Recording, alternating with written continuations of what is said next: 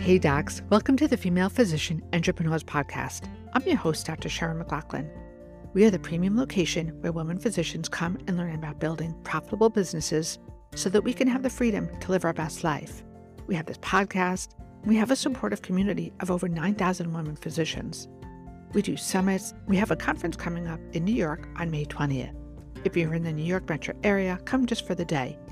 If you're in from out of town, there's a hotel on premises, and we'll be meeting Friday night to do some masterminding and adjourning on Sunday morning. So come and join us. You can find out more on our website at fpestrong.com. I look forward to seeing you guys in person. Now, if you like this podcast, do me a favor, give it a great review, and make sure you share it with another doc who can benefit from it. All right, let's get started.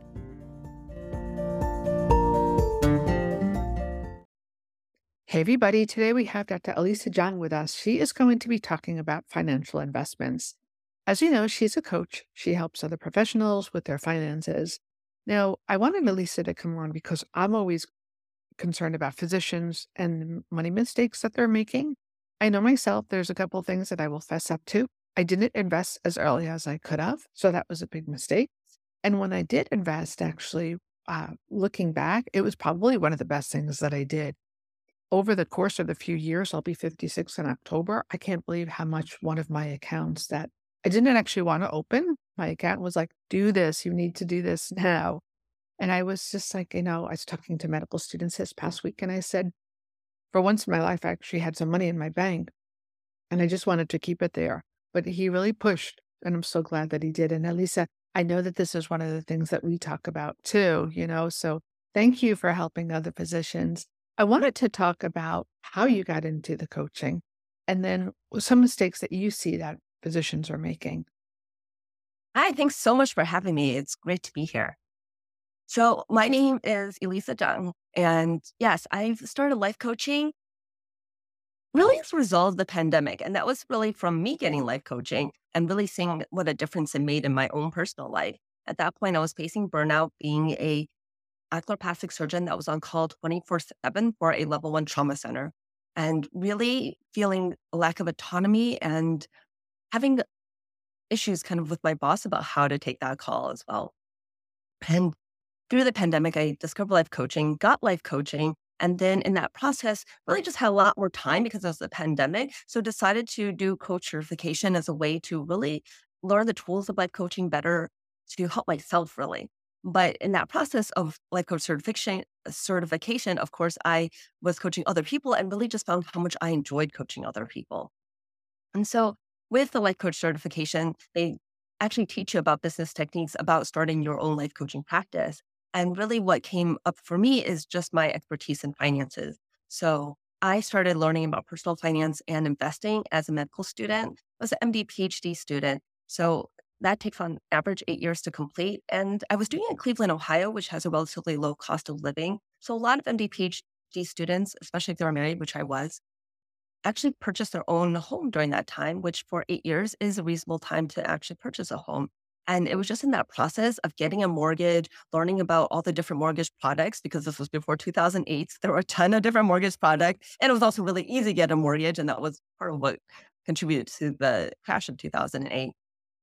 But I started actually just reading more about personal finances and investing, started investing in stocks, and then actually started investing in real estate. So because of that background of starting investing early, I really did actually accumulate a lot of wealth even by the time I finished fellowship. And it was something that I talked to a lot of my co-medical students about, my co-residents about, and just found that people weren't really learning about this. And so when I was thinking about what to do as a niche for being a life coach, it just seemed a little obvious to me that that was my strong suit. That was what I could bring to the table that was different from other physicians. Okay. Now, I want to make it clear. You always say you're the coach, you're not a financial advisor, but you do help Correct. people. So want to talk a little about that? Yes. So I am not a certified financial planner or advisor or hold any of those kind of financial credentials. But really, most physicians, as physicians, we're definitely smart enough to manage our own money, and we don't necessarily need a personal finance advisor we really can manage our own money. It just takes taking the time for financial literacy. And even if you hire a financial advisor, I really advise you learn enough that you understand what they're talking to you about and and you can assess whether their advice is actually good or not, because they are an advisor and you're still the CFO of your household income. And you should think of your family kind of as a business. Elisa, I know you have a popular podcast. Tell the audience about it because I've learned so many pearls from it. Oh, thank you. So yes, I'm the host of the Grow Your Wealthy Mindset podcast. We're at around, I think, 45 episodes as we're recording this podcast. And I started it June of 2022. And I really started it as a way to just increase financial literacy, but also as a way to increase the mindset or help people get into the right mindset about money. Because a lot of actually managing your own money really isn't about you not knowing what to do. I mean, learning what to do. Like I said, as physicians, we're smart enough to do that, but it's the mindset around doing it. The mindset's around fear of losing money, fear of not knowing enough, fear of asking questions and looking stupid if you are talking to financial advisors. It's all those mindset issues that really hold us back for the most part. Tell us the most popular mistakes that you see physicians making. I know this is a generalization Yeah. and it's hard. Everyone's story is a Right. bit different. No, I actually gave a lecture to over 50 medical students just last night. And one of the topics was financial mistakes I see physicians make. And I didn't even like put numbers to it because it really started when I was preparing for this talk, it really started getting really long because unfortunately I do coach a lot of physicians on their finances and a lot of mistakes come up. And the thing is, we're all going to make mistakes, right? We even make mistakes as physicians and, in our medical practice where there's even quote the risk of malpractice, which you know, is something that is on a lot of our minds at times. But, as we get to be more of an expert at being a physician, the more years we practice, we don't really necessarily think about, the fear of being sued so much because we are experts in our field as we practice more. And when you start out on any journey, if you start out on the investment journey and uh, and starting to manage your money, you're going to make mistakes. So don't take these things to heart. These are just things where to help you avoid making these mistakes. And I love how you talked about your own investing journey. So, I mean, really common, I think probably the most common mistake and detrimental mistake that physicians make is really just not learning anything about finances, giving it over to someone else, whether that's your spouse or a financial advisor, and not really taking the time to at least learn the basics of finances, where their money is, where their money is going. That encompasses so many things. So there are physicians who really don't know how much they spend a month. They really have no idea what their basic expenses are and what their discretionary expenses are, so that if they were to lose their job, they don't even know how long their savings would last. And they may have a lot of savings. So that actually kind of brings the next big financial mistake I see is some is physicians really saving a lot of money, but not necessarily investing it, just leaving it in a checking account, which these days, actually, if you have in a high yield savings account, you can actually make like 3 to 4% interest, but the rate of inflation is at 6%. So that money is still decreasing in value over time, even if it's making a you know, somewhat significant interest rate. But it wasn't that long ago that even high yield savings accounts made less than 1% interest. And so at that point, you're losing money in inflation because inflation is not, we don't even really want it to be less than 1% because of the fear of possible deflation is much worse than inflation. So really taking that time to spend, even if it's just, okay, all I need to do is throw it into a index fund of the S&P 500 or a total US stock market index fund. Saving and investing is really important, not just the saving. All right. So another mistake that I really see physicians making is really misunderstanding debt. So debt is actually money that you purchased, and the price that you pay is the interest. And not all debt needs to be eliminated, but it does need to be managed. So if you've got low interest rate debt, like if you have a primary mortgage that's 3.5%, then you don't necessarily want to rush to pay that off, especially with inflation at 6%. That debt is actually becoming less debt even without you paying off, just from the fact that the inflation is higher than your interest rate. So that money that you could use to pay off that debt would actually be better served to you by investing it. At the same time, if you do have high interest rate debt, And generally, I say that's anything over 7%, though if inflation goes really high, it's something higher than that. But if you have credit card debt that's at 18%, 22%, that's definitely debt that you want to pay off as quick as possible. So it's really kind of understanding debt and realizing what debt does need to be addressed, quickly and needs to be paid off as soon as possible, what debt that you want to try to um, essentially avoid paying off, just pay the minimum payments on. And that also gets into our student loan debt, right? So a lot of us physicians have six-figure student loan debt when we finish our training. And yes, that debt is something that you want to work off paying off, but depending on your situation, you may want to pay off really low. If you are in a position to get PSLF, public service loan forgiveness, you want to essentially draw out that debt so that you get as much forgiven as possible. And that makes sense, right? And we're, as physicians, the fact that during our residency training and our fellowship training, we're usually at uh, uh, nonprofit foundations or institutions where those years actually count towards PSLF. We're at actually a great position. So if you've did 3 years of internal medicine residency and then other 3 years of fellowship, that's 6 years towards the 10 years of PSLF. So it's really something to consider. Great advice. And the third one.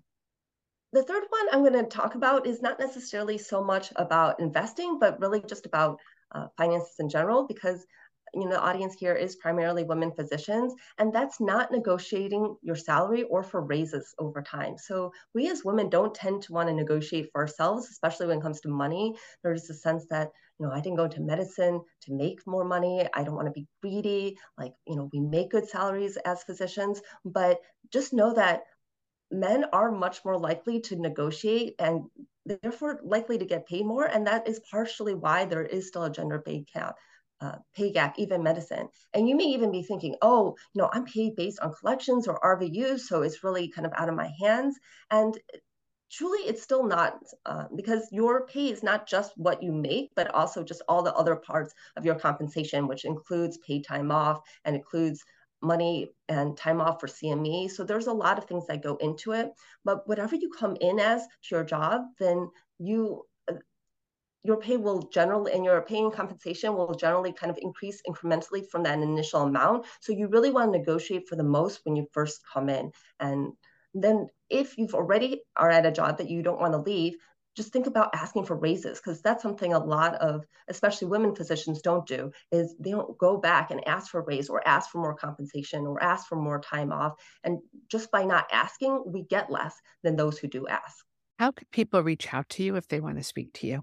And what do you help them with? So the best way to reach out to me is to go to my website, growyourwealthymindset.com. You can actually set up a Zoom call with me, totally free. We can talk about your specific situation.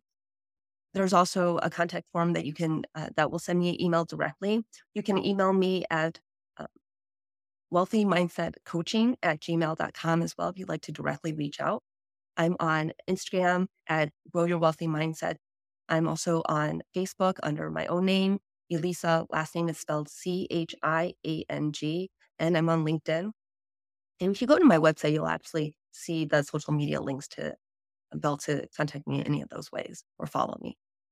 So if someone reaches out to you, how could you help them? What would some of the steps be that you're going to, work with them?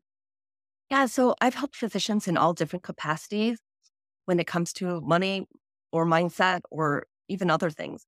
So one of the situations that I commonly see people coming out to me is that they are just not sure how to invest. Or they're okay with investing in index funds. They've learned enough about their finances to do that, but they have enough money in the stock market that they'd really like to diversify to some other type of investment. And as physicians, we do tend to qualify as what's called an accredited investor, which actually opens up the investment opportunities that we have that the general public doesn't have. And so being accredited investors, which by definition is having an income of $200,000 for the last 2 years and likelihood of continuing making $200,000, or if you're a couple making $300,000 for the last 2 years and the likelihood of continuing to make $300,000, or a net worth of $1 million, not including your primary residence. So the idea is $1 million that you actually can invest. And that can include your retirement accounts as well. So it's all your assets. And so there are all these different investments. You may have heard of like real estate syndications. That tends to be one of the most popular ones that we can invest in as accredited investors that the general public can't invest in. And these can potentially have much higher returns. So there's an idea that there's more risk and there's more financial knowledge that needs to go into making these investments. So I help physicians actually go through the different array of ways to invest. And it might not even be something that requires being a credit investor. It could just be investing in real estate in general. So you don't need to be a credit investor to buy a piece of property, rent it out. And that could be a long-term rental, a short-term rental, a mid-term rental. So even the pros and cons of all these different types of investment are things that I work with physicians on, just helping them actually get to the point where they feel like they're comfortable and confident managing their money in all different types of investments.